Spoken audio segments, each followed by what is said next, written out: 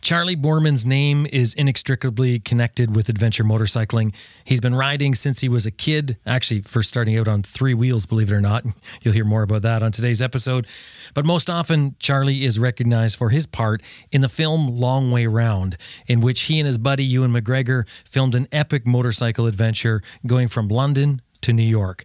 Now, that film has since gained an almost cult-like following and has been the inspiration for countless motorcyclists and even non-motorcyclists everywhere.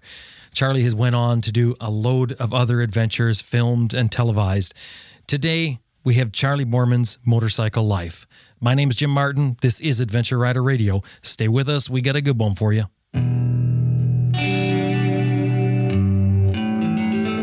Before we get started, I want to thank these fine companies that helped get this episode out today. It's wind pressure that powers the Moto Breeze chain oiler. No electrical or vacuum connections. It delivers the oil to a felt pad on your swing arm. No nozzles near your sprockets. 1 ounce of oil gets 1,000 miles or 1,600 kilometers. Get more miles from your chain and sprockets. MotoBreeze.com. And Green Chili Adventure Gear offers American-made, heavy-duty luggage systems for all types of motorcycles. You can turn any dry bag into luggage using their strapping system. And, of course, Green Chili Adventure Gear is tested in extreme weather and terrain to withstand the abuse that adventure riding gives it. Tough, reliable gear. GreenChiliADV.com. Best Rest Products is the maker of the Cycle Pump, the best tire inflator for motorcyclists. It'll inflate your flat tire in less than 3 minutes. Made in the USA, comes with a lifetime warranty. They also distribute Googletech filters. CyclePump.com. Sam Manicard, Simon, Austin Vince, Simon Pavey, Brian Field, Helge Pedersen, Jocelyn Snow, Carl Parker, Simon Thomas, Lisa Thomas, Grant Johnson, Jimmy Lewis, Jim Hart, Liz Jansen, and you're listening to Adventure Rider Radio. Max BMW Motorcycles, outfitting adventure riders since 2002. They've got 45,000 parts and accessories online and ready to ship to your door at maxbmw.com. Sign up for their e-rider newsletter. It's free, maxbmw.com.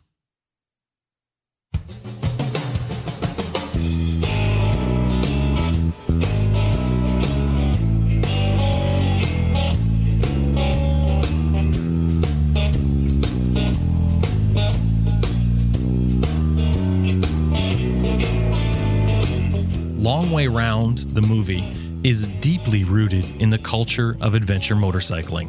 An epic adventure from London to New York, a documentary that highlighted the fun and excitement of adventure motorcycling, while at the same time, the toll that the stress of an adventure like that can play on those that attempt it. Broadcast into homes around the world, Long Way Round not only entertained, but it inspired many riders and non-riders to tackle motorcycle adventure. But I think it had an even greater effect by waking the world to the idea of adventure motorcycling. After rolling into New York City to end the Long Way Round adventure, Charley went on to do many more. He attempted the Dakar, and the film Race to Dakar was made. He did the movie Long Way Up, By Any Means, Extreme Frontiers, the list goes on. But as far as life goes, before Long Way Round, Charley was sort of headed in the direction of doing some painting and home renovations for a living, and it looked like that's where he was going to stay, before serendipity changed his path, and ultimately all of ours in adventure motorcycling. Think about it. If Long Way Round had never happened, would we be here right now talking about this? It's an interesting thought. Most recently, Charley has just completed some kind of secret adventure that he doesn't want to or can't talk about right now, but of course, I'm going to try and get him to say something about it. Here's Charley Boorman. Yeah, no, I'm all good. I'm all good.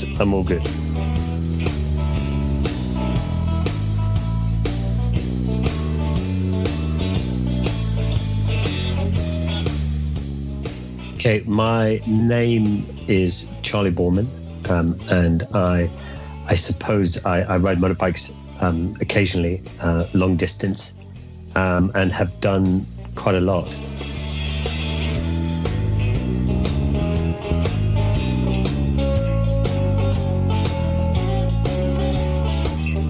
I tried to figure out how many miles or how many hours I've actually sat on a motorbike, and I just couldn't figure it out. So that's me.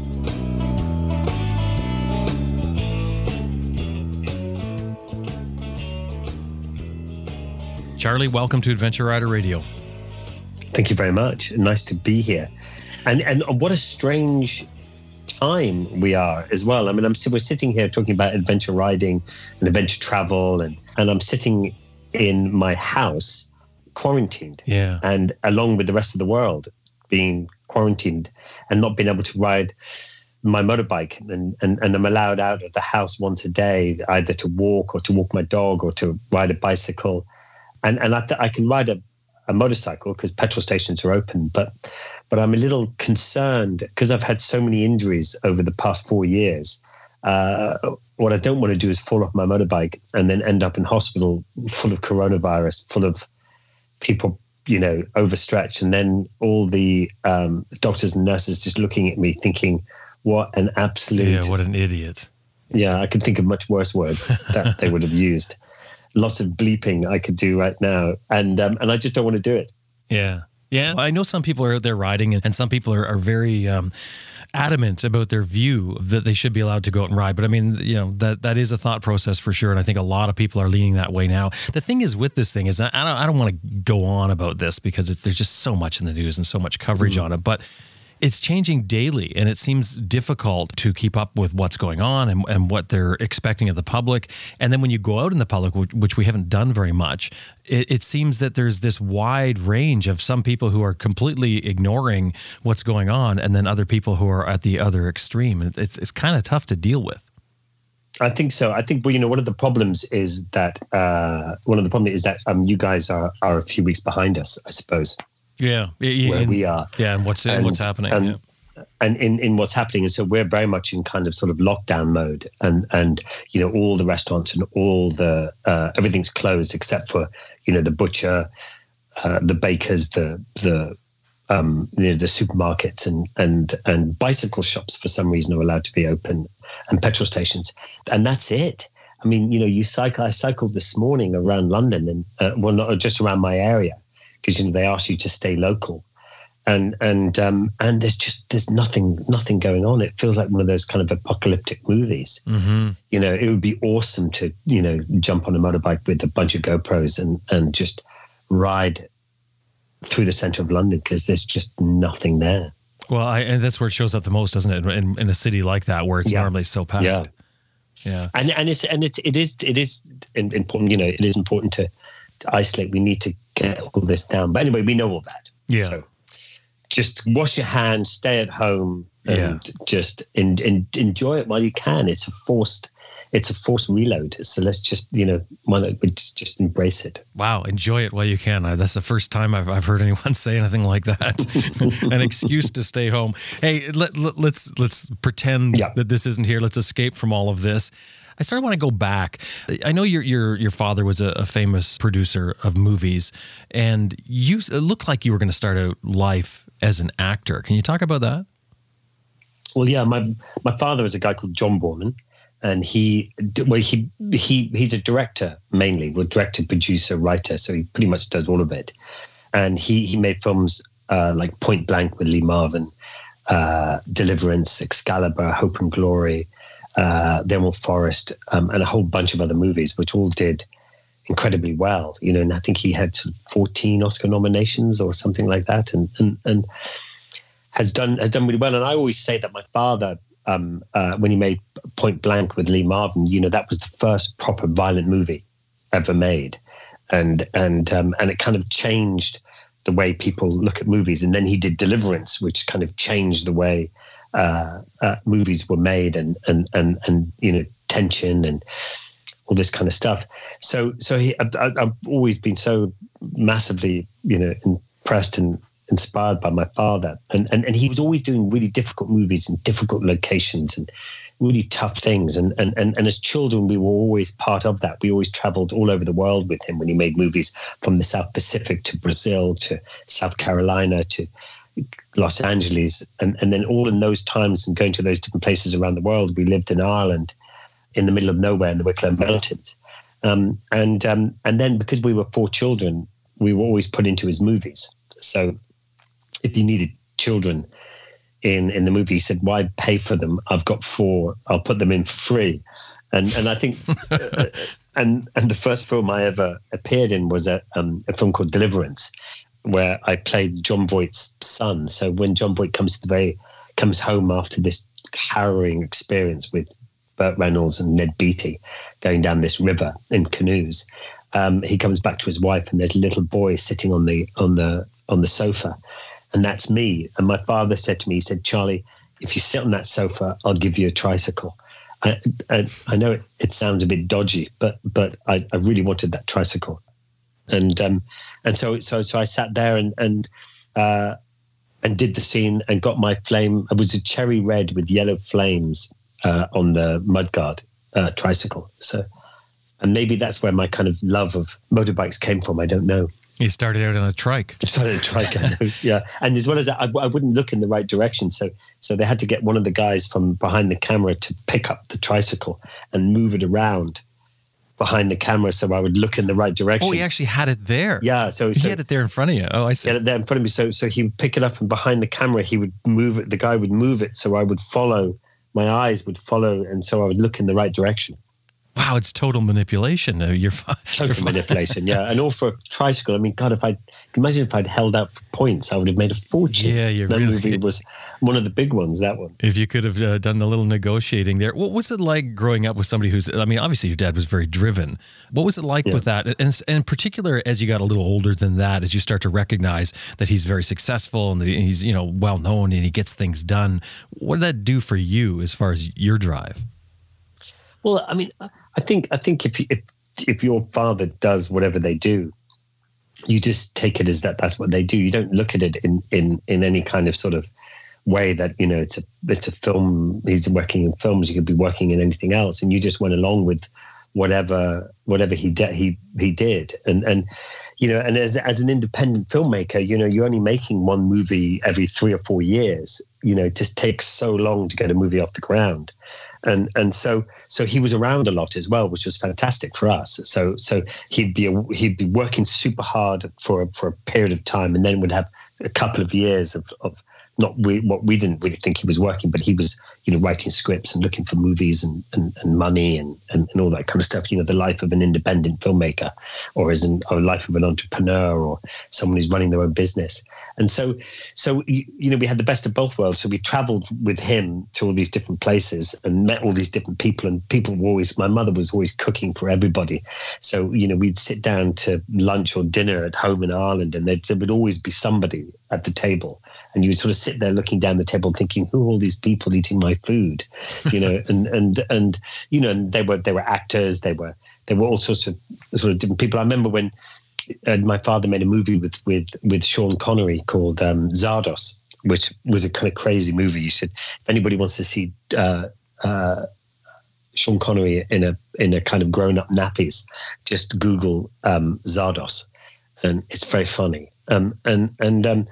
He stayed in the house with us while he was making the movie, and every Friday he would count out the money to give to my mother to pay his way for staying at the house, and so he was just around, and even now he's just an old friend of the family, and one of my oldest friends, Jason Connery, who's an actor as well. He's been one of my oldest friends forever. So it's all just part of the family, really. And I think when you're older, and when I finally sort of went to school, as you were saying, you sort of start to realize that it was more in the public eye than you kind of realized.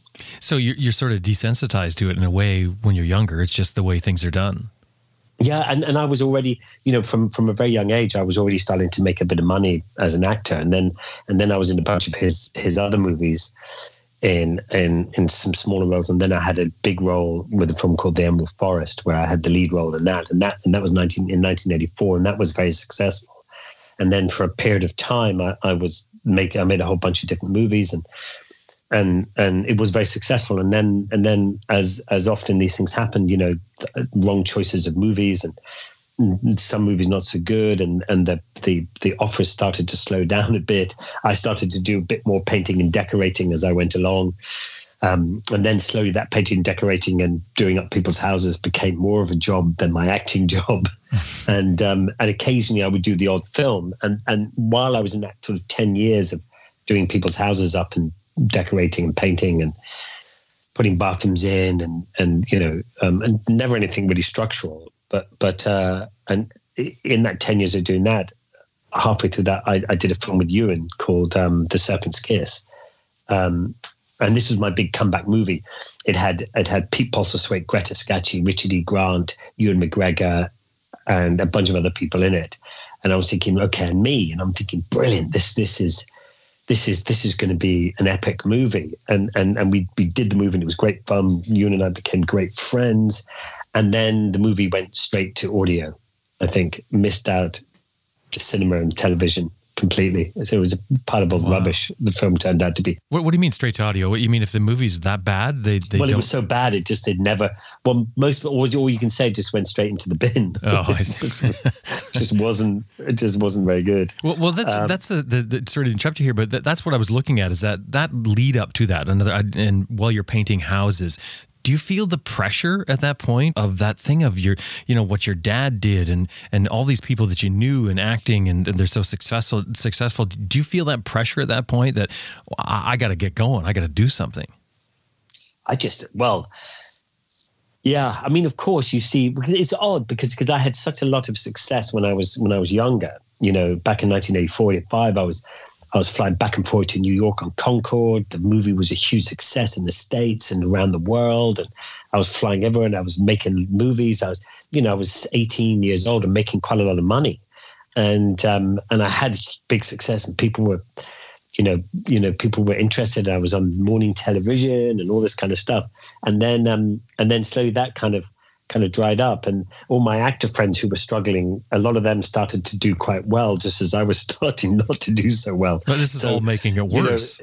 It was all, but it's just what happens, and then, I had a wife, and then I had two little girls who were very small and a mortgage, and I was juggling all of that together and sort of still trying to keep the dream alive of still making it a go of acting.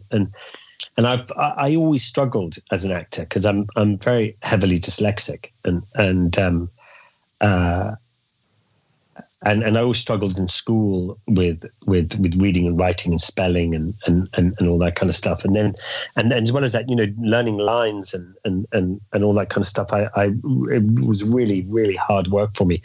I mean, when I was making a film with Ewan, I mean, he would just look at the text and learn it, just like a photographic memory.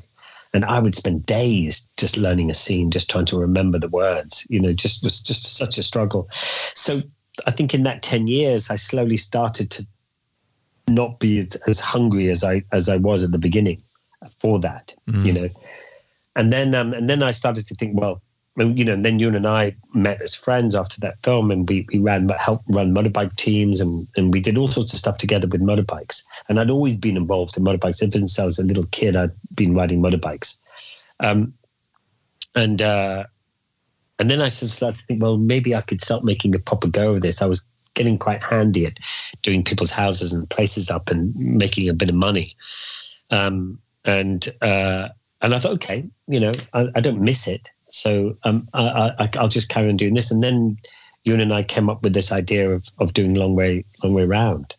And that changed everything for me completely. Where you said you were into motorcycles since you were a kid. Where did it start?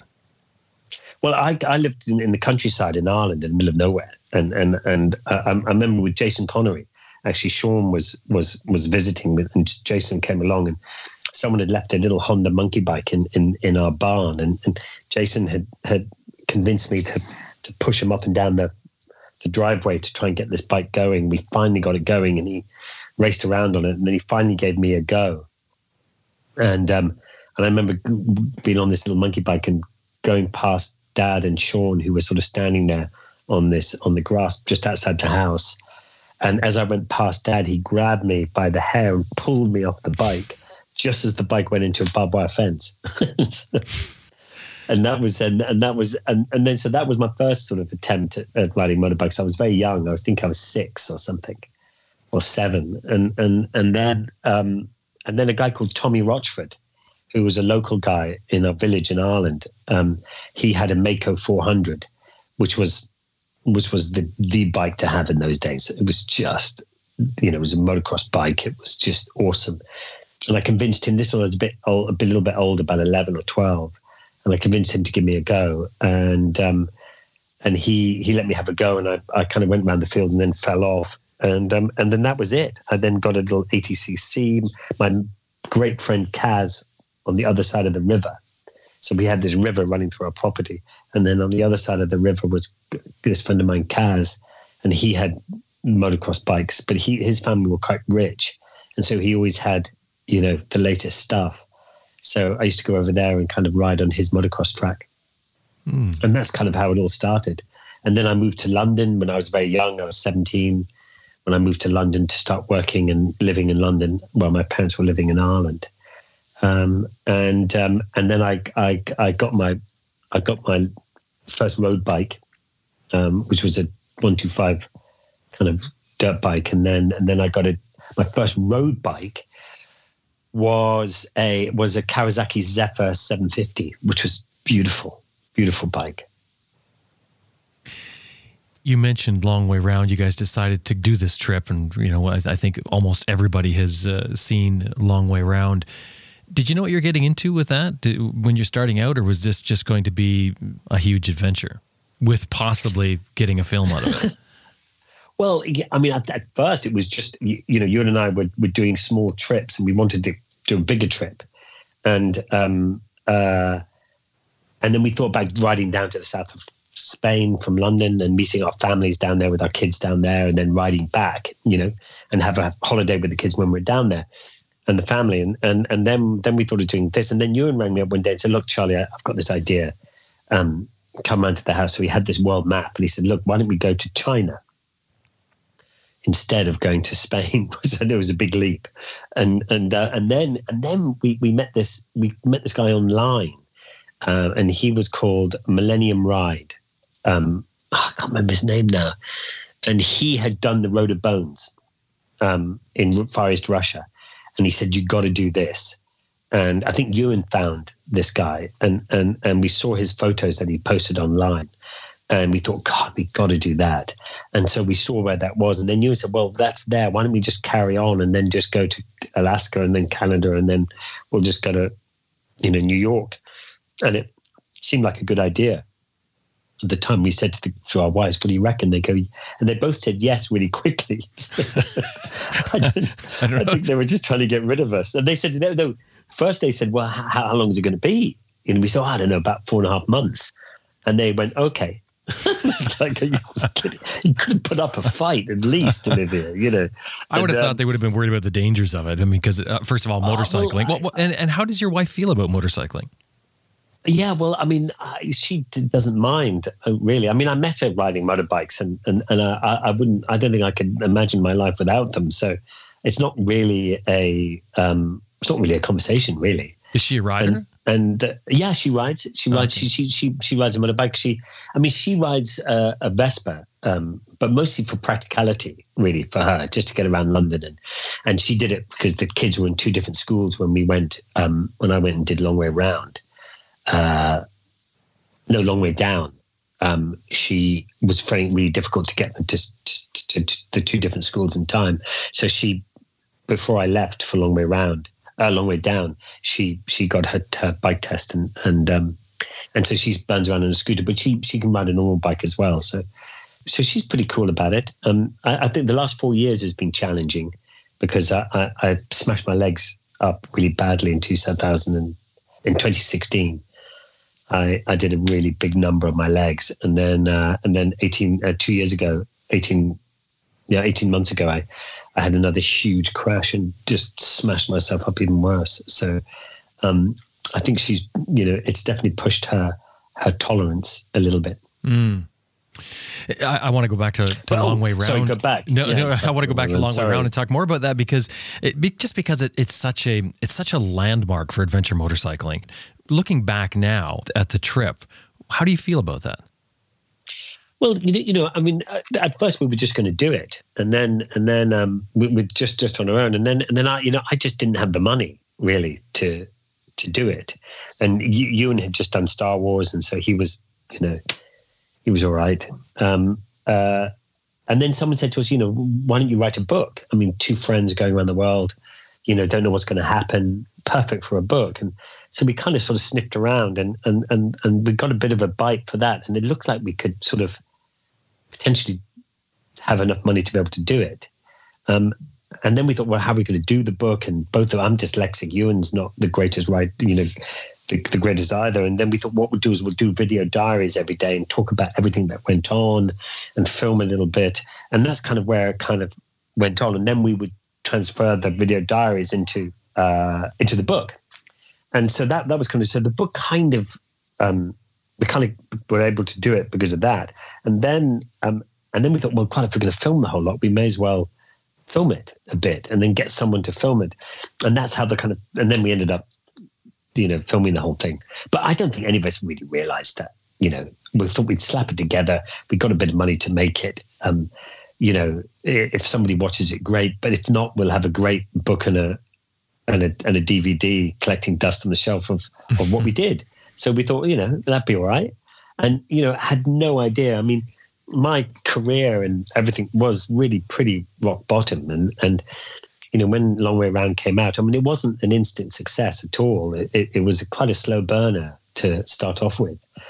And then it just gained momentum. And then the book started to sell and it just went crazy then. And I mean, none of us realized that it would be like that. And then because of the success of Long Way Round, I could do Race to Dakar, which was the Dakar Rally, which I made a TV show about. In 2006, I was able to do that off the back of doing Long Way. And then Ewan came down to meet me at the end of the Dakar Rally, where I actually ended up smashing loads of bones on that as well. There's a bit of a theme going on here. And then he said, look, let's do Long Way Down, And so it totally changed my life. That conversation with Ewan and Ewan taking the time out and, thinking, actually, let's make this happen. And because of Ewan, it really did happen because of him. It totally and utterly changed my life. And so I can never, I'll always be in Ewan's debt for wanting to do it and such enthusiasm, and for the two of us to be able to go along and do it. It's changing my life completely. What do you think about the criticism that you hear about Long Way Round? I mean, it seems that, anytime anybody talks about it, there's somebody with one opinion and somebody with another opinion, or at least there's always the heckler that comes up. Yeah, and that's fine. I mean, I've sat there and watched a movie and thought, gosh, I didn't like that, but everyone else loved it. What do you mean didn't like that? Like, isn't something that you did? Well, I didn't like the movie. No, like say if you go watch any movie that comes out and you sit there and I think, well, that was right. And then my wife or the person I'm with going, God, that was amazing. And you go, oh, I don't know. So it's just people's opinion and you can't please everybody, and some people say, unless you're doing it all by yourself, it's not a proper journey, or they say, you just had 50 trucks following you and 2 helicopters and and all that kind of stuff.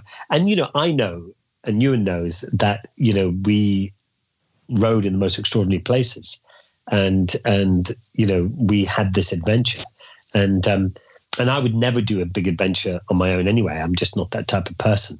But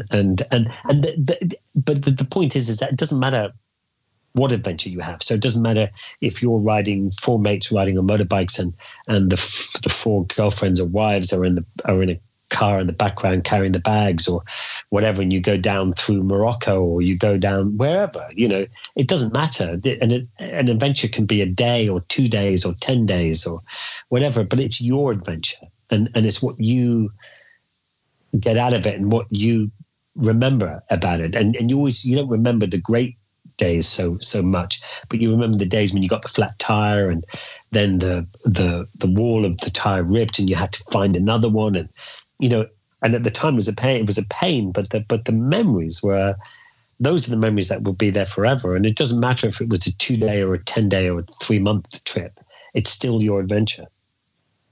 There's some scenes in Long Way Round where it's really raw. Like you see really raw emotions that could be uncomfortable for a lot of people, for a lot of us to have displayed in such a public way. Did you know that those raw emotions, those times that show you maybe in a bad light, did you know those were going to be left in? And how do you feel about that? Well, I think we always said that we wanted to just make the documentary as it was and as it came along, and you know, warts and all, really. So that's my children. You can hear in the background. They're off to walk the dog. Well, they're not children anymore. They're 24 and 23 years old. So I suppose that we're all sharing. They're always children at the moment. They're always children. Yeah. Blood sucking, money grabbing, ungrateful.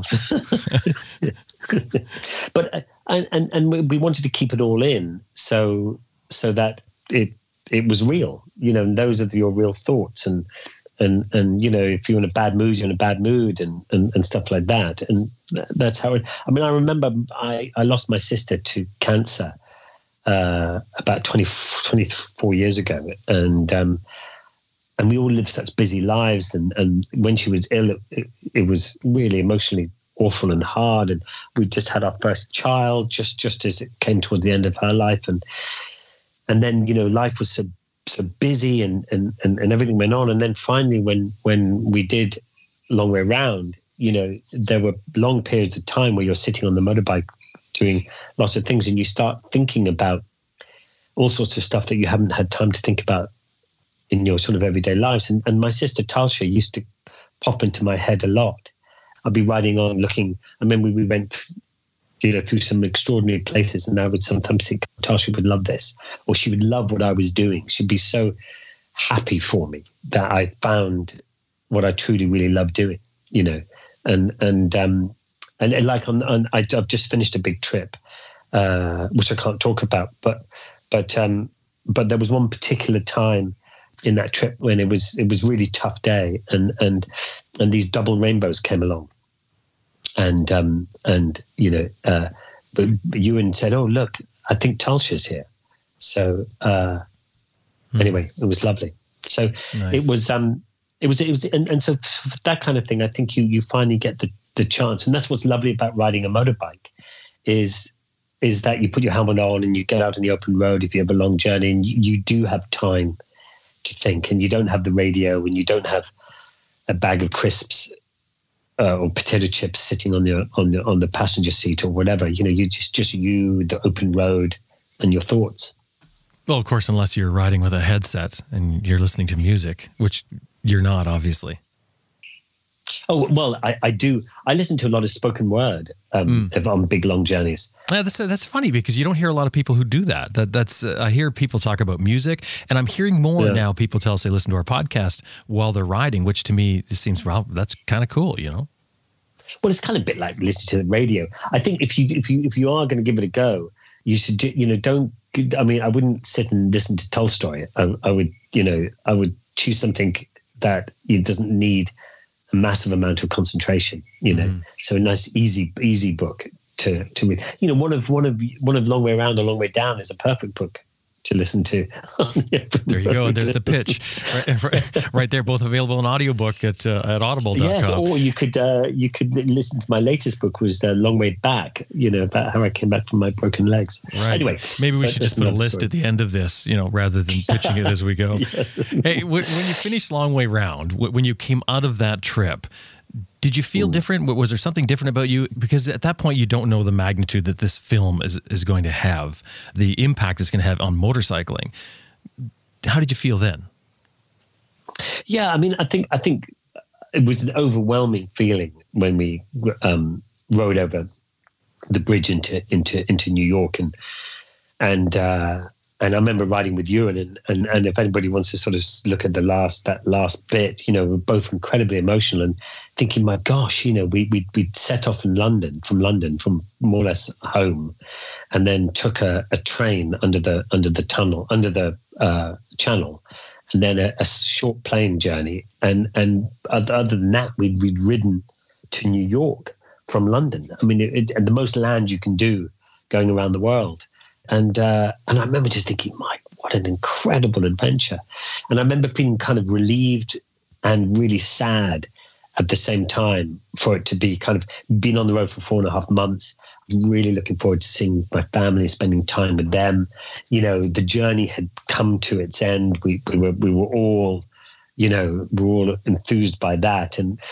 And And we'd already spoken about maybe doing another one. So which meant you could finish this one knowing that there was a possibility for another one, you know. And that's always very important once you've done an adventure is to think about doing one just before you finish the one you're doing. So why is that important? Well, because then, you know, imagine you just stopped and you had no plan to do another one. That was it. Oh my God, I would turn around and ride back to London. Well, some people do that. Some people just do one trip and they consider it. Just do. Yeah, that's their life trip. And, you know, I know that for New Zealanders, I was just talking to somebody about this the other day. They've got the big OE, they call it, where they, you know, when you finish school, you head off, you do an adventure, and then you come back and you settle down to real life, quote unquote. Yeah. No, I mean, well, look at Ted Simons. I don't know if you ever know about a guy called Ted Simons who wrote a lovely book called Jupiter's Travels. I've heard about him, yeah. You should read his book. It's We've had him on wonderful. the show. Oh, you've had him on the show. Okay, yeah. No, he's a good talker. Just keep him away from your wives. Yeah. But he was a great inspiration as well. And he went off, I think, just to do 4 or 5 months. And 7 years later, you know, he finally finished. But it is very addictive. And I always say to people, you know, if you want to go on an adventure, I said, they're very dangerous. And they go, really? What? Because you fall off? I said, no, because once you've done one, all you want to do is another one. And so I think when we rode into New York and we thought, God, we could do another one of these. And that was fine. And it was time to finish as well. I think we'd all had enough of being on the open road and all that kind of stuff, you know, and to spend time with our families, and then the excitement of cutting the show together and making a TV show out of it and all that kind of stuff was hugely exciting. But at the same time, you know, we had no idea what was going to happen to it, or if anybody was going to listen to it or see it or whatever. Would anybody be interested, you know? And now so many people have been influenced by that show. As a matter of fact, it's probably the influence that I hear come up the most when I interview people is I saw A Long Way Round and I thought, I want to do that. Oh, that's lovely.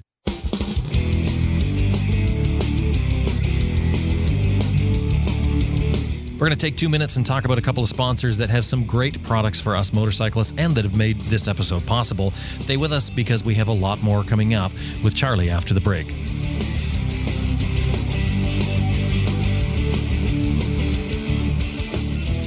Now, when you think of coffee shops in Canada, well, you shouldn't be thinking Tim Hortons. Why would you go to Tim Hortons? What you should be thinking is Red Rock Garage.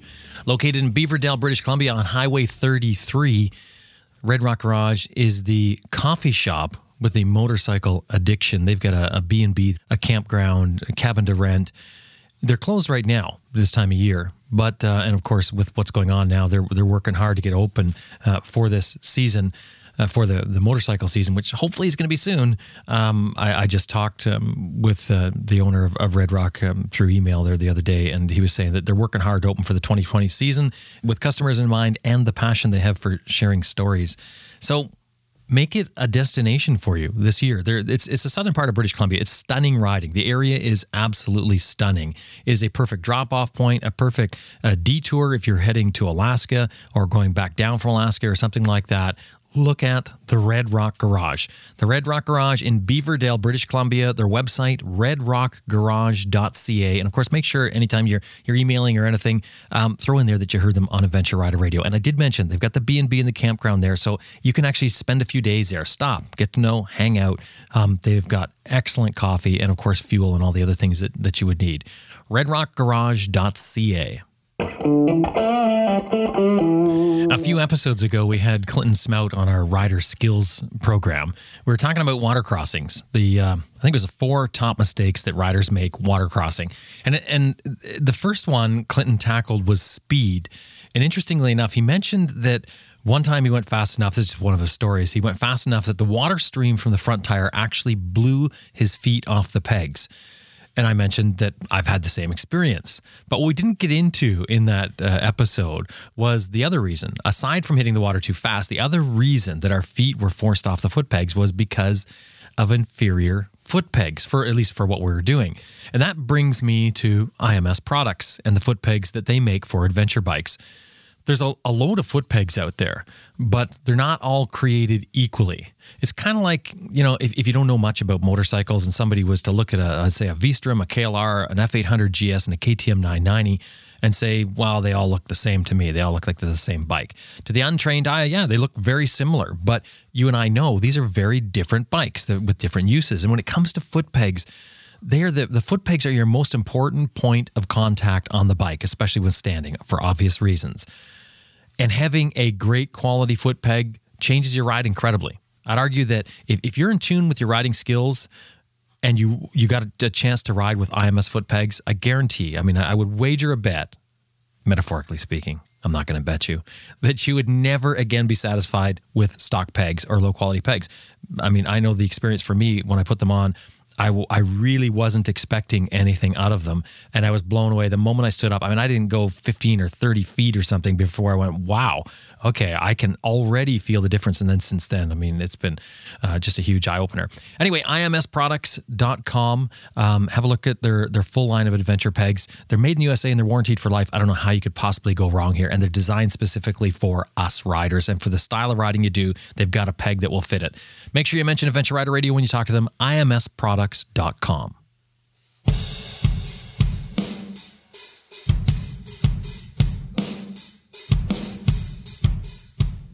And now so many people have been influenced by that show. As a matter of fact, it's probably the influence that I hear come up the most when I interview people is I saw Long Way Round and I thought, I want to do that. That's lovely. What is it about Long Way Round? What do you think it is that inspires people? I don't know. Someone said to me once, or it was a journalist said to me once, he said he thought that the success of it was because of you and I, and because it was just two mates going off on a journey. And okay, we on this particular one we chose to ride motorbikes, but you could be in an overland vehicle or on a bus or on a train or flying somewhere to have a gap year somewhere, and everybody somewhere in that show identifies with what happened.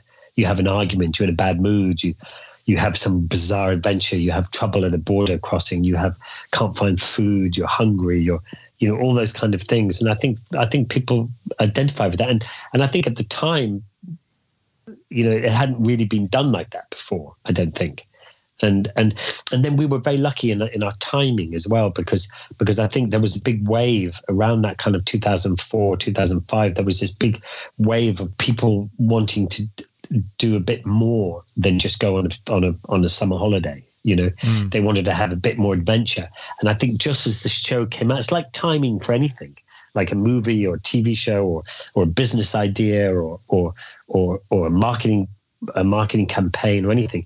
You have this idea and you launch it, and if you get lucky, you end up on this wave. And I think we just got lucky, and I think we just rode this wave that everybody was looking for a bit more adventure, and we just happened to be doing something like that. Yeah, I think that's so true. I don't say luck, but happenstance. Yeah, you got to be at the right place, the right time.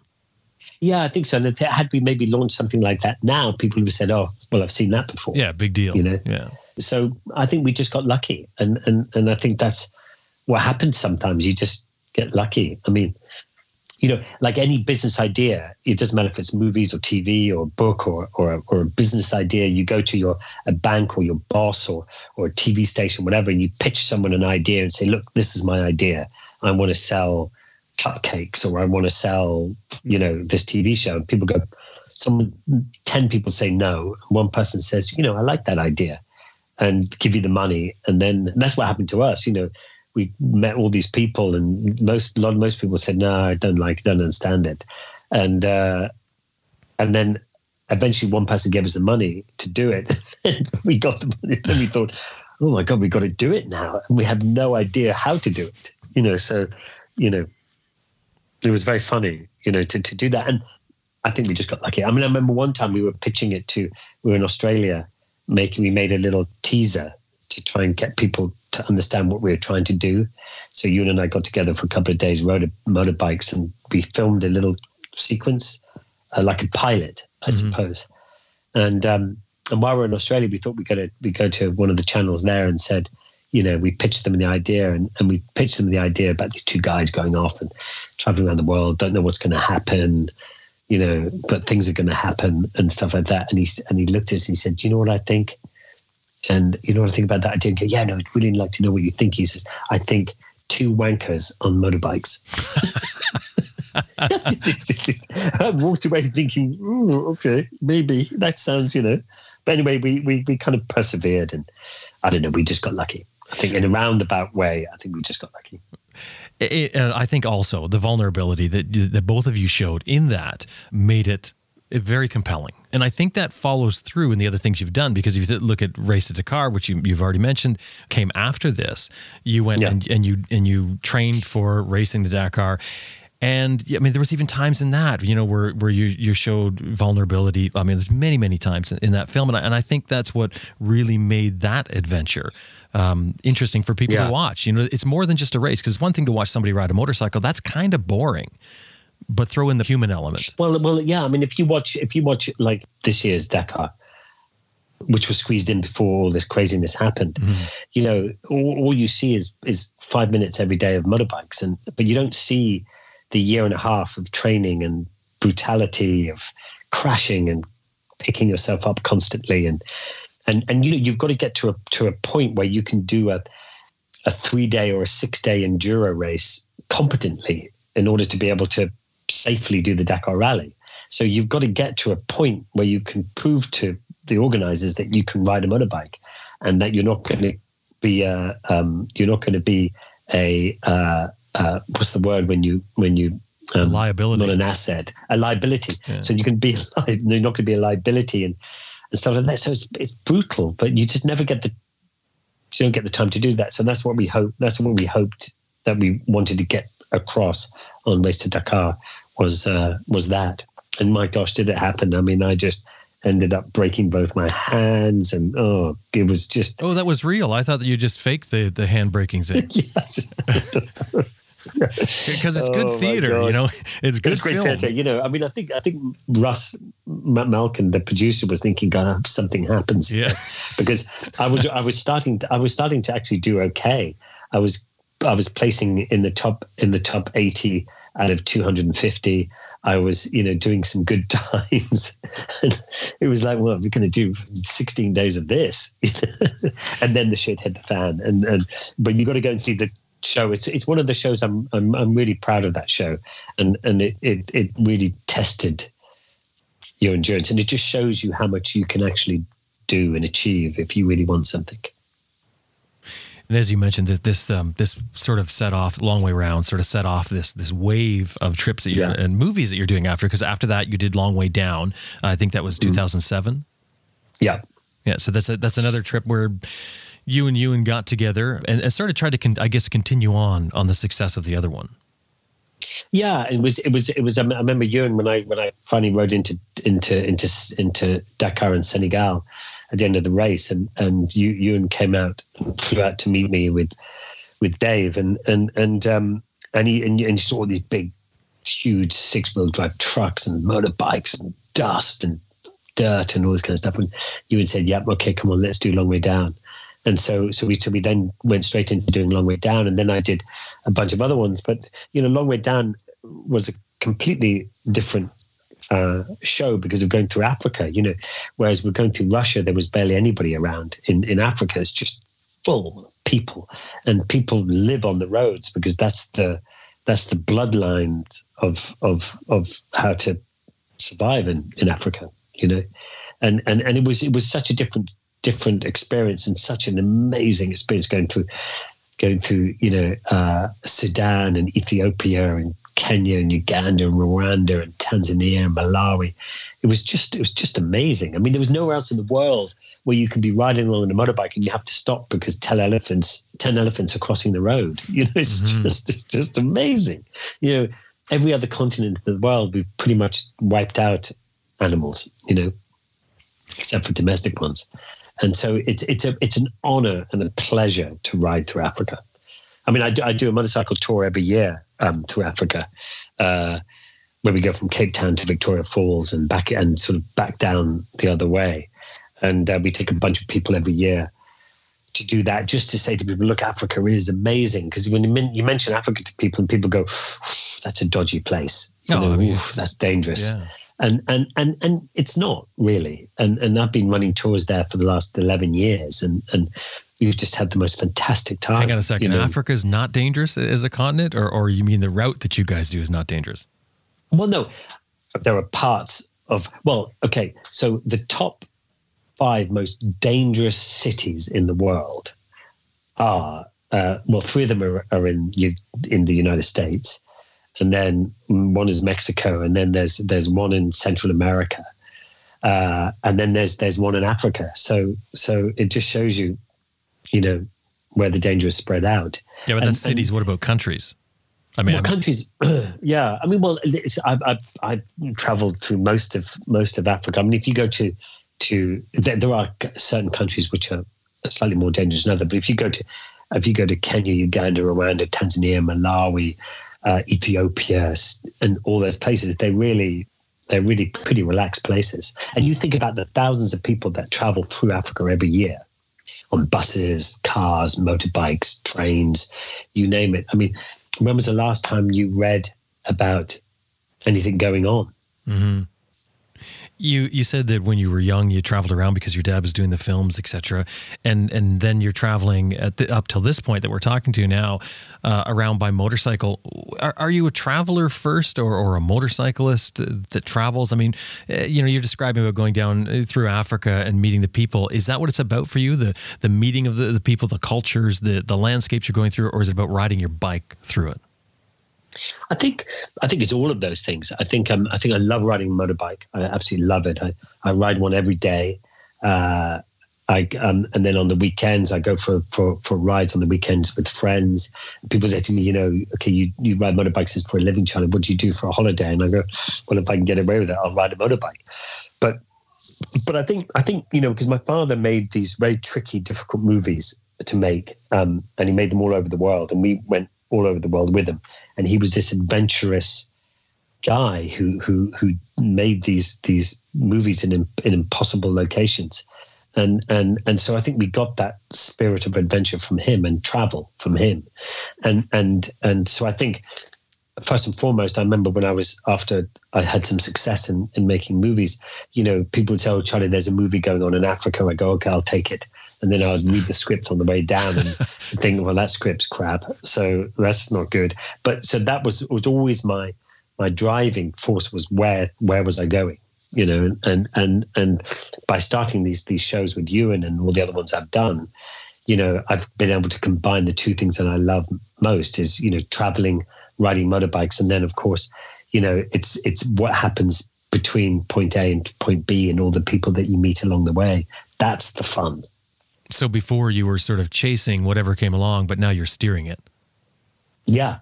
And I've finally been able to make a living out of it. That's always handy. Finally, yeah. It's not easy making a living out of. Someone joked to me, he said, how do you make, because I'm part of a restaurant called The Bike Shed, which we started here in London, and we're opening one up in Los Angeles. And it's sort of restaurant, cafe, retail, all that kind of really cool kind of hipstery kind of place with a tattoo parlor and barber shop and all that kind of stuff. And someone joked to me, turned to me, and said, Charlie, he said, I said, Charlie, you can make hundreds of dollars out of motorcycles. Yeah, you're talking about to a degree, he's right. You mean making money out of motorcycling, but I mean, even making money out of what you love to do. I mean, there's often problems with that, not only making the money, but dealing with what it becomes as it becomes your way of life and way of making a living. Sure. I mean, listen, nothing's easy. Nothing. And if you're sitting there wanting to make a TV show, you think of a TV show and there were 50, 60 people already pitching that idea, and there's only a small amount of companies that want to give you the money to make it. It's the same in any business. Making a movie or a TV show is no different to coming up with an idea in the city about some new business or whatever. It's the same thing. You got to go and you got to pitch the ideas. You got to try and convince somebody. 99% of people say no, and then you trudge around constantly trying to endlessly pitch another idea until finally someone says yes. So, in the background, there's always a huge amount of energy that goes on to get these things done, Well, and it has to be original too, because to make another long way round, for somebody to say, "Oh, I'll do a long way round," it's been done. It's you can't do that. And same as the bike shed. Like by the sounds of what you've got there, I know of the bike shed, but I haven't been there. But by the sounds of it, it's something different. You've sort of made something that's unique. Well, yeah, with the bike shed, I was sick of going to all these different places, hangouts, where all the bikes would stop and turn up, and you were, you went to some bar or not bar, some restaurant or some cafe or something like that, and it just was, especially in this country, it was just serving just rubbish coffee and rubbish food, and I wanted to go have a destination to ride to, where you could sit down and have a decent breakfast with a lovely cup of coffee in a nice environment. And why not, and that's kind of where it started. And then to find all those cool helmets and the Kevlar jeans and all that riding gear that was always so difficult and fragmented over the internet, and only bits and pieces in little shops everywhere, and try and bring all that to one place, that was the idea, So I met up with a guy called Dutch who was running an exhibition, a motorcycle exhibition or a motorcycle show every year. And I bumped into him and he said, come along. And what he was doing at this exhibition was exactly what I wanted to do for the cafe. So I convinced him that it'd be a good idea to get into business together. And we did it. And it's a great place. And if anybody ever comes to London, head to the bike shed. It's just fantastic. It's in an awesome part of London as well, in Shoreditch, a really cool part of town. So it's a nice place. Another pitch. You're really good at this. It sounds so natural. It does. It really sounds natural. Just threw it in there. You mentioned food. You were dissing somebody's coffee and food there. You like cooking. I love cooking. My mother was an amazing cook. She came from northern Germany, and whatever dish she made, there was at least a block of butter and cream and everything. And so she gave me the love of cooking, and I said to you a bit earlier, there was always tons of people sitting having lunch or dinner at our house, so we were constantly entertaining. So as children, we all had to muck in and serve and cook and clean up and do all that kind of stuff. So that always came with me, and then someone convinced me in the end to do. I did MasterChef. Do you guys have that in the States? I think you do. No, in Canada. No, well, I don't watch television, Charlie. So I mean, don't use me as a judge. Well, anyway, there's this TV thing called MasterChef, and you get a bunch of people together, and they kind of put you through brutal kind of competition to try and whoever ends up being wins the competition type thing. Anyway, I did that and came joint second in that, and that's my de-stress thing. So when I'm traveling for 3 or 4 months at a time, I come back and because what happens is that when you're at home and all your friends are ringing and you're socializing and you're doing your business and stuff like that, but when you go away for a long period of time, the first thing I notice is that my phone stops ringing and friends stop ringing because they know that you're away. So there's no point in ringing to say you're coming out tonight, because one, you say, well, no, I'm in wherever it is, Namibia or somewhere, and that pisses them off. So anyway, they stop ringing just because I'm not around. So when you come back after 3 months of traveling or whatever it is, with my wife, she always organizes a whole bunch of people to come on a Sunday lunch or evening dinner or something like that. And I'll sit and I'll cook for 15, 16, 17 people. And all friends come piling in, and we have a big Sunday lunch or a big dinner. And that's kind of how I only do a couple of those. And that kind of sort of tells everyone I'm back in town. And then the phone starts ringing again. And then I'm back in town. So food for us is huge importance. I mean, at the moment, during this lockdown, we're all saying, right, Kinvara cooks on Monday, I cook on Tuesday, Doon cooks on Wednesday, Ollie cooks on Thursday, I cook on Friday, so we're all already sort of deciding who cooks, because otherwise, if it was up to me, I'd cook every night. Wow. Your whole family likes to cook, obviously. Yeah, all of us love to cook, and we'd love to entertain. I mean, I think for me, I would far rather, have a bunch of people over for dinner or go to a restaurant or whatever than anything else, really. Hey, we talked about we talked about Long Way Down, 2007, 2008. You're back at it with By Any Means. Can you talk about that? Yeah, By Any Means. Well, Russ Malkin. I first met Russ Malkin when we did Long Way Round, and then he got David Alexanian involved, and then we did Long Way Round and Long Way Down together, and then Russ and I did Race to Dakar together. And then once we finished Long Way Down, we were sort of looking to do something else. And we went to the Valencia MotoGP race, which is the last race on the calendar. And the two of us went there, and we were just on the Saturday night, we were in this tapas bar, really fun place, having a little bit of red wine and having some incredible tapas. And we just started to talk about this idea. And then Russ pulled out on the back of this boarding pass, actually, of the plane that we'd taken. We came up with this idea of By Any Means, and the idea was to go from London to Australia. So from Animo to Wollongong, and then by any form of transport. So bikes, cars, trucks, elephants, tuk-tuks, boats, you name it. We try not to use planes. And we came up with this idea, and then the BBC picked it up, and off we went on this sort of crazy kind of thing. I cannot tell you how many bikes, cars, trucks, elephants, boats. I mean, I had the most disastrous time on the boat. Every time I got on the boat, it tried to sink, or tried to be in a storm, or get washed up onto cliffs by the sea. I mean, it was just nuts. Who worked out the route for this? I mean, that had to be quite the job in itself. Well, we sat there and just thought, well, I want to go from here to here. How do we get there? We went to Iran. We went from Iran to Dubai, from Dubai to Mumbai. From there, from India, went all the way north up to Nepal. And then from Nepal, we were supposed to go into China, but they had some big lockdown. And then we had to take it just went all over the place, Indonesia. And then there was one bit where I went from East Timor to Darwin and the top of Australia.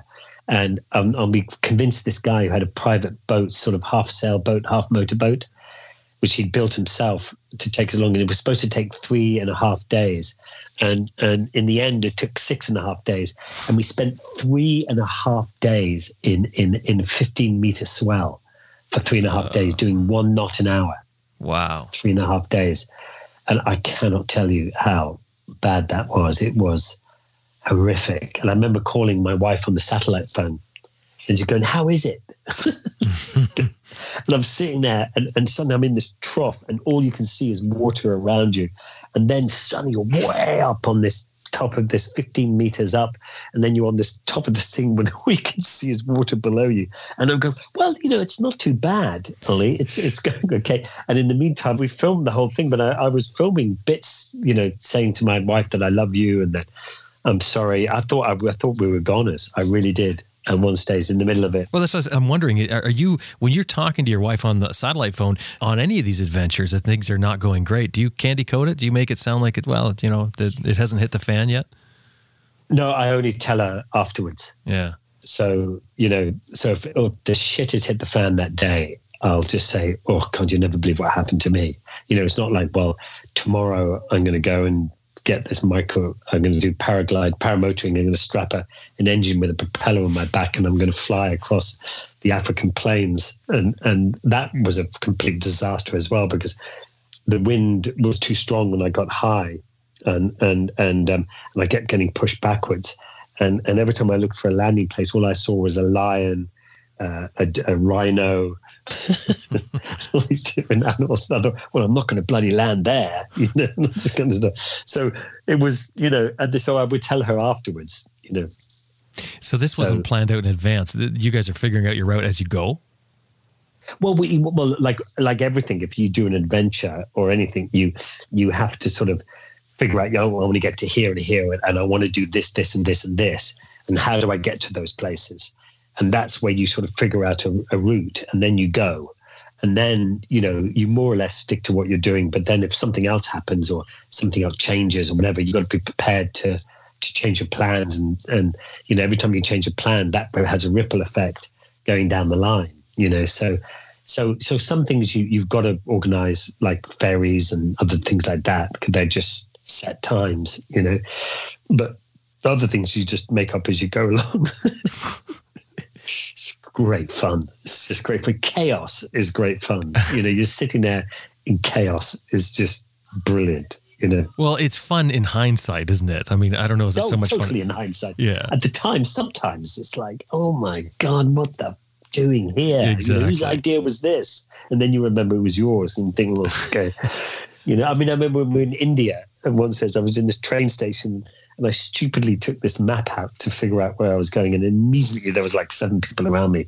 And in India, people don't have this we have this invisible barrier around us where we have our space, your personal space, personal space.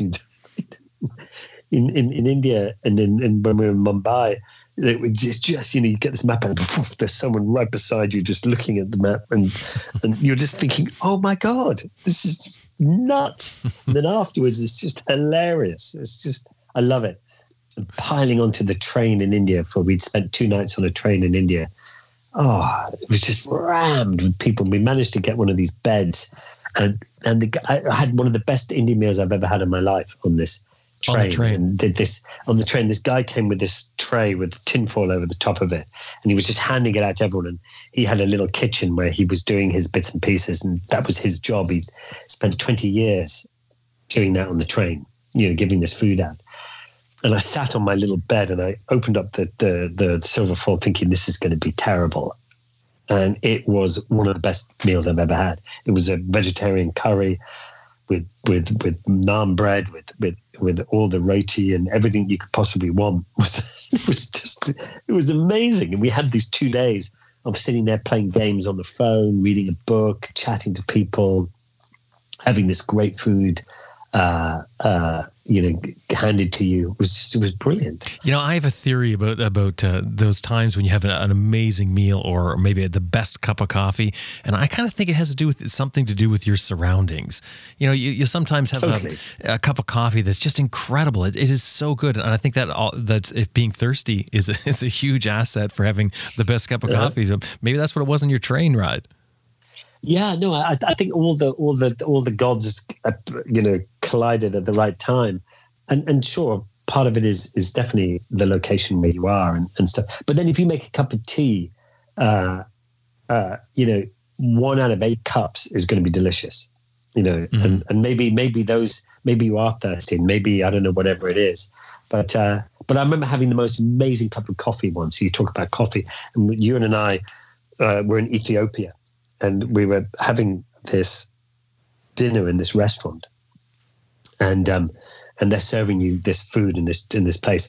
And then there's this person at the end of the table who, while you're getting towards the end of your meal, they come with coffee beans in a big clay pot with a fire underneath it, and they just start roasting the coffee beans at the end of the table while you're sitting there chatting away, and this aroma starts to come about, and it's just intoxicating. And then they roasted the coffee beans, and then they put them in a grinder, and then they grind it right in front of you there, and then make this coffee, and then hand it to you in these little cups. It was just wow. It was amazing. Hey, when it comes to adventure, what is adventure to you? What do you picture it as? What does it mean to you? Adventure is adventure for me. The idea of a big journey coming up, and the excitement of planning it and packing for it and getting your tent and getting all the gear that you need to get it going. And then that anticipation of finally the day comes along that you can stop talking about it and actually just do it. And that riding out, getting all your gear on and sweating up and getting completely overheated, as you're saying goodbye to everybody, and then finally you get off on the road and you just breathe and you're off and you're going and you have no idea what's going to happen. You've got a vague idea of where you're going, but who and what might happen just is all in front of you. It's just lovely. Do things have to go wrong to make it an adventure in your mind?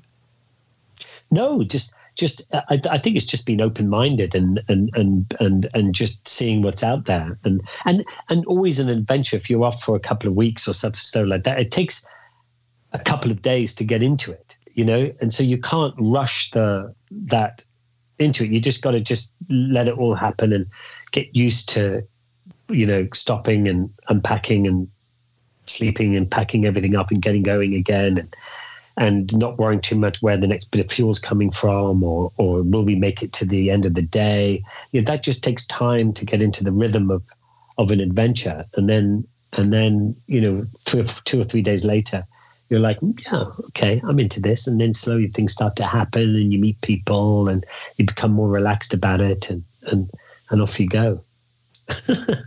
And you've had so many, the reason I'm asking, but eventually you've had so many adventures because you went on after what we were talking about there. You did a series with the Most Dangerous Roads in Alaska in 2011. You did Charley Boormans' Extreme Frontiers, where you came to North America. You've just had so many of these adventures.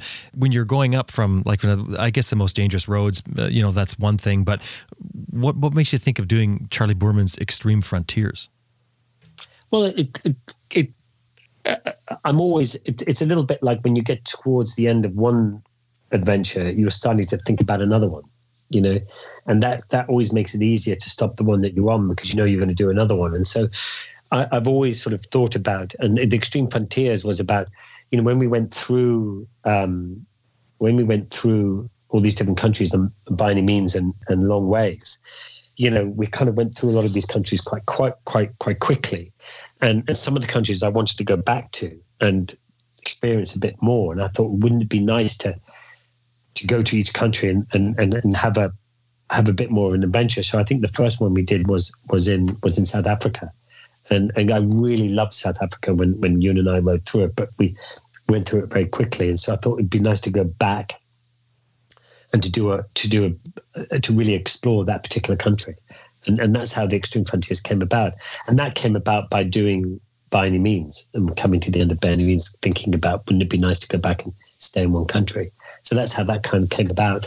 And the desperateness to pay bills and to get another, to get another TV show so that I could actually live the life that I want to live. That's funny because that's exactly what I was going to say. And is this also part of, hey, you're making money doing this. This is what you do. You have to come up with stuff.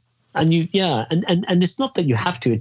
That's one of the real big exciting parts of doing what I'm doing is coming up with the ideas and letting your mind wander and giving yourself the time to be able to sort of think about what you want to do next. You need that, and by doing these adventures, sometimes you get more time than you think.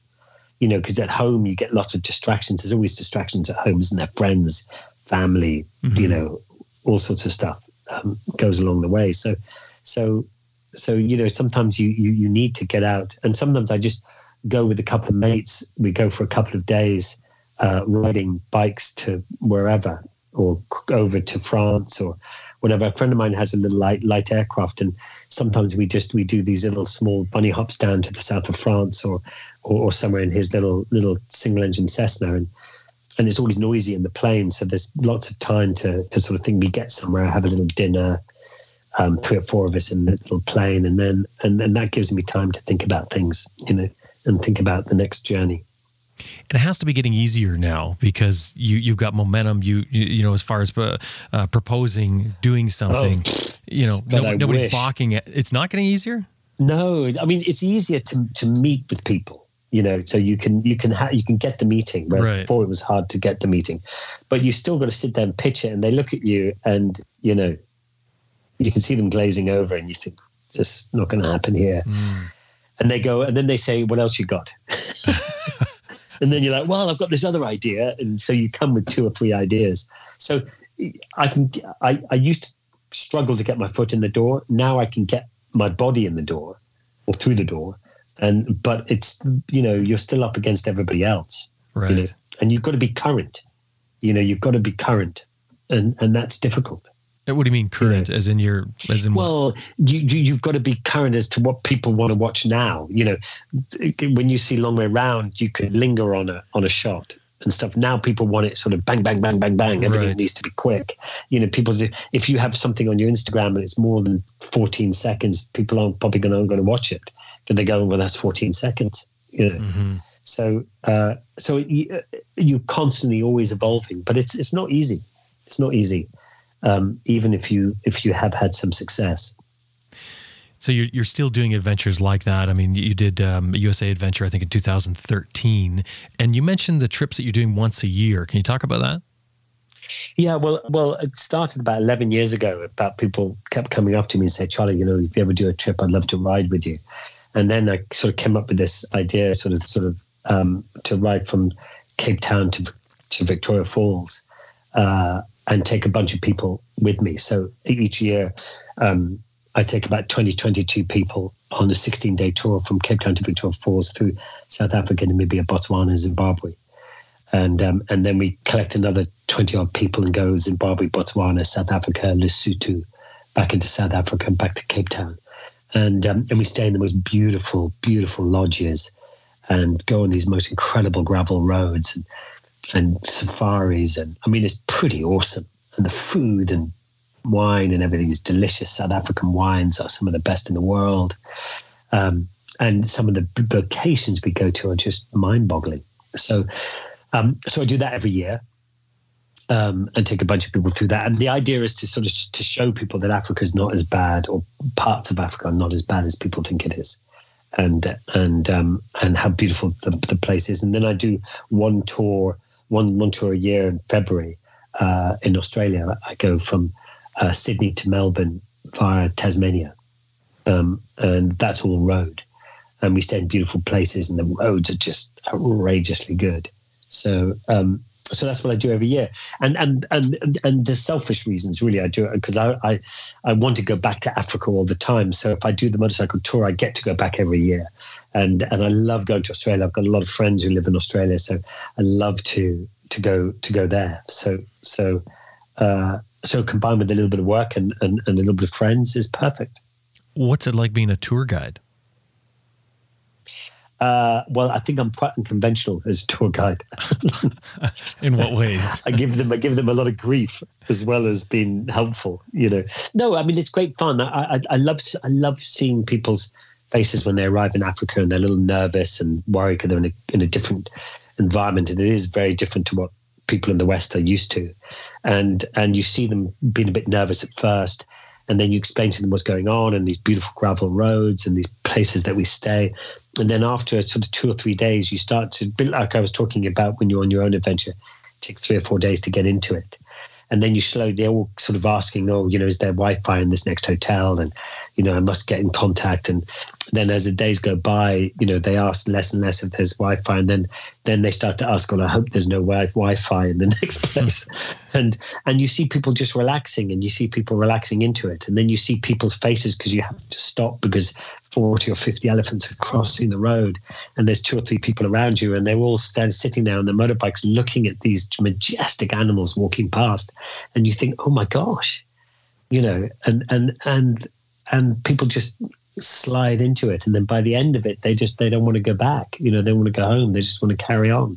And I love seeing people's faces and people's reactions, and when people meet people along the way, and and the experience that they've had is unique, and not many people get to do it. And it's lovely to be part of their adventure. Because when you do the movies, you're influencing lots of people, but you never actually get to see them face to face. But here you're dealing with a very small number of people, and you're getting sort of an intimate connection with them. Yeah, and we've got lots of friends that we've kept over the 11 years. There's loads and loads of people that we see. Like when we go to Australia, with do our tours in Australia, there's always 4 or 5 people who join us on the last day, or join us on the first day to ride with us a little bit. From people who've done it in the past, and when people come through London, they come and stay, and they're real proper friends that we've created over the years. What's your life like now? I mean, we've talked about you're doing the film pieces, and you're doing some guided trips. Are you home a lot, and with those sort of stints going out, or what is it like? Yeah, I mean, the last sort of 12 years or so, I've been away probably 6 or 7 months of the year. Wow. Not all in one go, but sort of spread out, and that's okay. And it can be difficult. When the kids were younger, it was harder.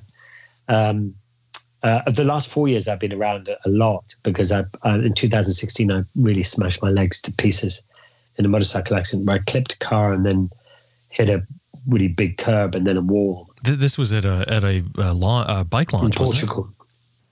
Yeah, I was launching the new Tiger 800, and I remember lying literally, and I remember lying on the ground, and I tried to get up, and my left leg and the shin, the tibia and fibula had snapped and shattered, and come out of the skin and was just flopping around. I remember standing up, and the thing was flopping all over the place.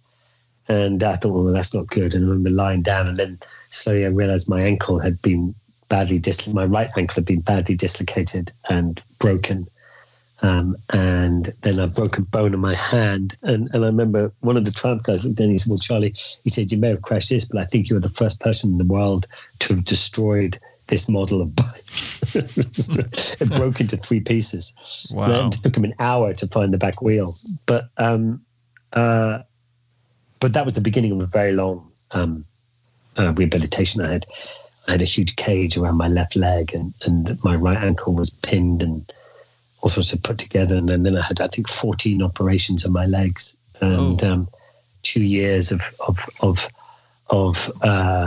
2 years. That's my wife going, "What are you doing, Charlie?" Yeah, you mean in life? And then. Yeah, and then sort of 4 years, and then 2 years of that being really difficult and learning to walk again. And I remember the physio said I had to get a Zimmer frame, or one of those walking frames. Yeah. I don't know what they call them in Canada. Yeah, I guess walkers, the kind that you see a lot of older people walking. The world people ones. Yeah. So I got one because I'm forever cheap. So I got one on eBay, and it got sent to me, and I shouted to my wife when I got it out of the package, and I was laughing my head off. And she came in, and I was standing up because I'd broken both legs. I couldn't put my weight on the legs properly. So I'm standing there, and I bought a kid's walking frame, and it only came up to my knees. And I was bent down looking at her, and she goes, "You idiot, you cheap little idiot." And then there was a tiny frame. Good deal, though. It was a great deal. Yeah. It was 28 quid. Oh, it was like, this was amazing. Of course there had to be something wrong. But that was the sort of lots of moments of getting better. And all the time it was all about getting back on the motorbike. When was I going to get back on the motorbike? And it wasn't like when you had that, you didn't have that feeling of maybe I need to rethink this. I mean, you get older. Immediately back on the motorbike. I mean, when I crashed, the first time I tried to get up to pick up my bike to get back on the bike and pretend I hadn't fallen off. The old classic. Yeah, that's right. But then when my leg was flopping around and was like, maybe not. But then I still had that cage on my thing when I snuck out, and I took my wife's Vespa because I didn't have to change the gears because I couldn't get my leg close enough to change the gear because the frame was in the way. So I couldn't ride the motorbike. And so I thought, well, I can ride the scooter because it's just twisting. So I went off with that before I could walk properly. So, and then what I would do was I'd go up to the bike shed, and I would sit on the scooter, and I'd put the crutches in between my arms. And then I would scooter up to the bike shed. And then one of the guys working in the restaurant would come out and take my Vespa, and I would get my crutches because I didn't have the strength to put it on the center stand because my legs were all messed up. So he would put it on the centre stand and I would go in and have lunch and then ride home. And then my wife would meet me out the front of the house. That'd be a good picture. I remember one time I spent a lot of time in a wheelchair and I had a bedpan for a long time because I was stuck in bed for a long time, pooping in this bedpan. It was horrible. And eventually I was going along my wheelchair and I kept passing the little toilet under the stairs that, from going up to the house. Mm-hmm. And I thought, I reckon, because I used to be able to shuffle up the stairs to get into the shower. I would sort of use my bum and go up backwards, using my up each step. Right. And I thought, I reckon I could get into the bathroom. So I got off the wheelchair onto the second step of the stairs and then pushed the wheelchair out the way and then went down the 2 steps and bum shuffled along the floor. And then there's 2 steps down to the little toilet downstairs. And I put my legs down there and I thought what I'll do is I'll stand up, pull my trousers down. As I swing round, I can sit on the toilet and finally go back to the bathroom properly. And so I had all this plan and I got up and I got my trousers down and I spun round and missed the toilet. And it's a tiny little toilet. And I missed the toilet and I got wedged between the toilet and the wall. And I was lying there with my trousers down by my kind of ankles with the big cage around my leg.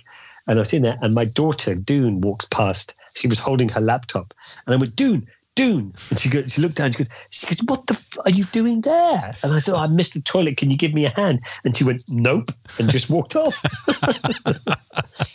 I was stuck there for ages. Eventually, finally, I managed to pull myself up and then finally got onto the toilet. And I can't tell you how those little things, of actually finally getting back to sit on a toilet properly and do your number 2s. That was one of the huge points of my rehabilitation was to be able to sit on a toilet. And you appreciate those common things.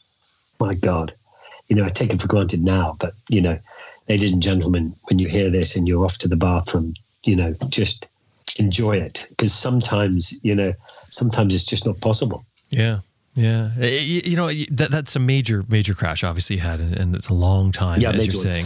Don't you think about it? 18 months ago. Well, hang on. Oh, did you really? Wow. Okay, let's wait for that one. Did you not think twice? Like when you got back on the bike for the first time, did it not give you a feeling, that feeling that a lot of people get? Just joy. I got back on the motorbike properly after that scooter. And I got back on the motorbike. Dan, Ollie was with me. She was filming it, and I got back on the bike and I rode down the thing and I turned around and I came back and I was crying in my helmet. I was crying with such joy that I could do it. But I have to say I was riding along quite slowly. When I was on the scooter with my crutches in my arm, when I first rode up to a thing, I hadn't ridden for quite a while. So for a couple of years I hadn't ridden.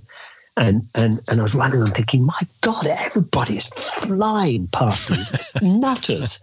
And I'm thinking, my God, this is dangerous. And I looked down at my speedometer and I was doing 20 miles an hour. I'm thinking, okay, I've got to speed up a little bit here. Yeah. So it took a day or so to sort of get into the speed thing. And then it took a while for things coming from the right. Yeah, I would occasionally twitch at. But other than that, it was fine. What's this recent accident then? Oh, that was another one where I crashed in Africa, and I don't remember any of it actually. I had a huge head injury and broke my collarbone, snapped my forearm, and that was bent completely backwards, and all the bones came out. And then I broke my pelvis as well, so I had a plate put on my pelvis, 2 plates on my left forearm, and a plate on my collarbone. So that was a big one. And then that was a big head injury as well. I couldn't ride for 7 months afterwards. I was just kept being dizzy and, that was brain bleeds and all sorts of stuff. Wow. But ended up in a really good hospital, which was good. And my wife was not particularly pleased about that one. I can imagine. Yeah, that was a break too far, But it still doesn't affect your riding. No, not really. Well, I just finished another big project, and so that was fine. And it all went really well. That's the project that we can't talk about, Long Way Up. Yeah. Why can't we talk about that? Because I haven't done it. Maybe. Or not. I don't know. When's it supposed to happen? Well, I don't know. It could come out soon or not. I don't know. What can you talk about when it comes to that? I'd love to do it. This is riding electric motorcycles? Well, it's a good idea. Yeah. That'd be a good idea. I don't know. Soon, I would say. That's about it, really. Charley, it's been great to sit down and chat with you. Thank you very much. I'm so sorry to have bored you all for an hour and a half.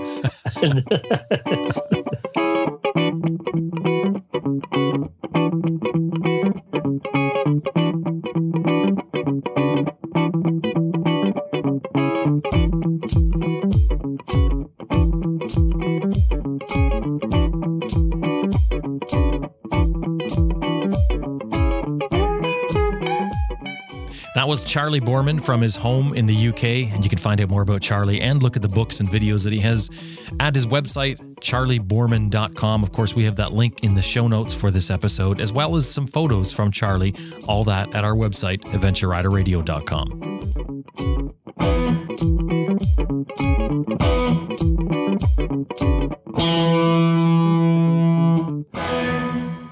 Hey, I just want to remind you that this episode has been brought to you by Max BMW, maxbmw.com, Green Chili Adventure Gear, greenchiliadv.com, Motobreeze Chain Oiler at motobreeze.com, and Best Rest Products at cyclepump.com. And we'd really appreciate it if anytime you're dealing with these companies, anytime email or otherwise, let them know you heard them here on Adventure Rider Radio.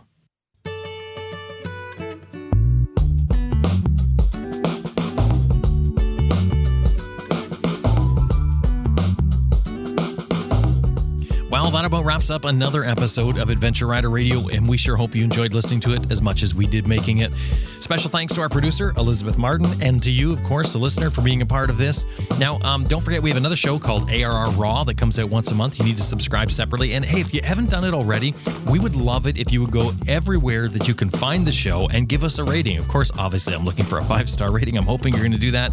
But give us a rating. Let other people know what you think of the show. That's really important because it's something we haven't asked of very many times, really, with the show, and we would love it if you could do it for us. So go around there, Facebook, any of the apps you find on, in particular iTunes, go give us a rating on there. We would really appreciate that. If you're not doing it already, we do need your support. It's built on a model of some advertising and listener support, and in this economic climate, we need listener support more than ever. Drop by our website, adventureriderradio.com, and click on support. Anyway, my name is Jim Martin. Thank you very much for listening. Talk to you next week.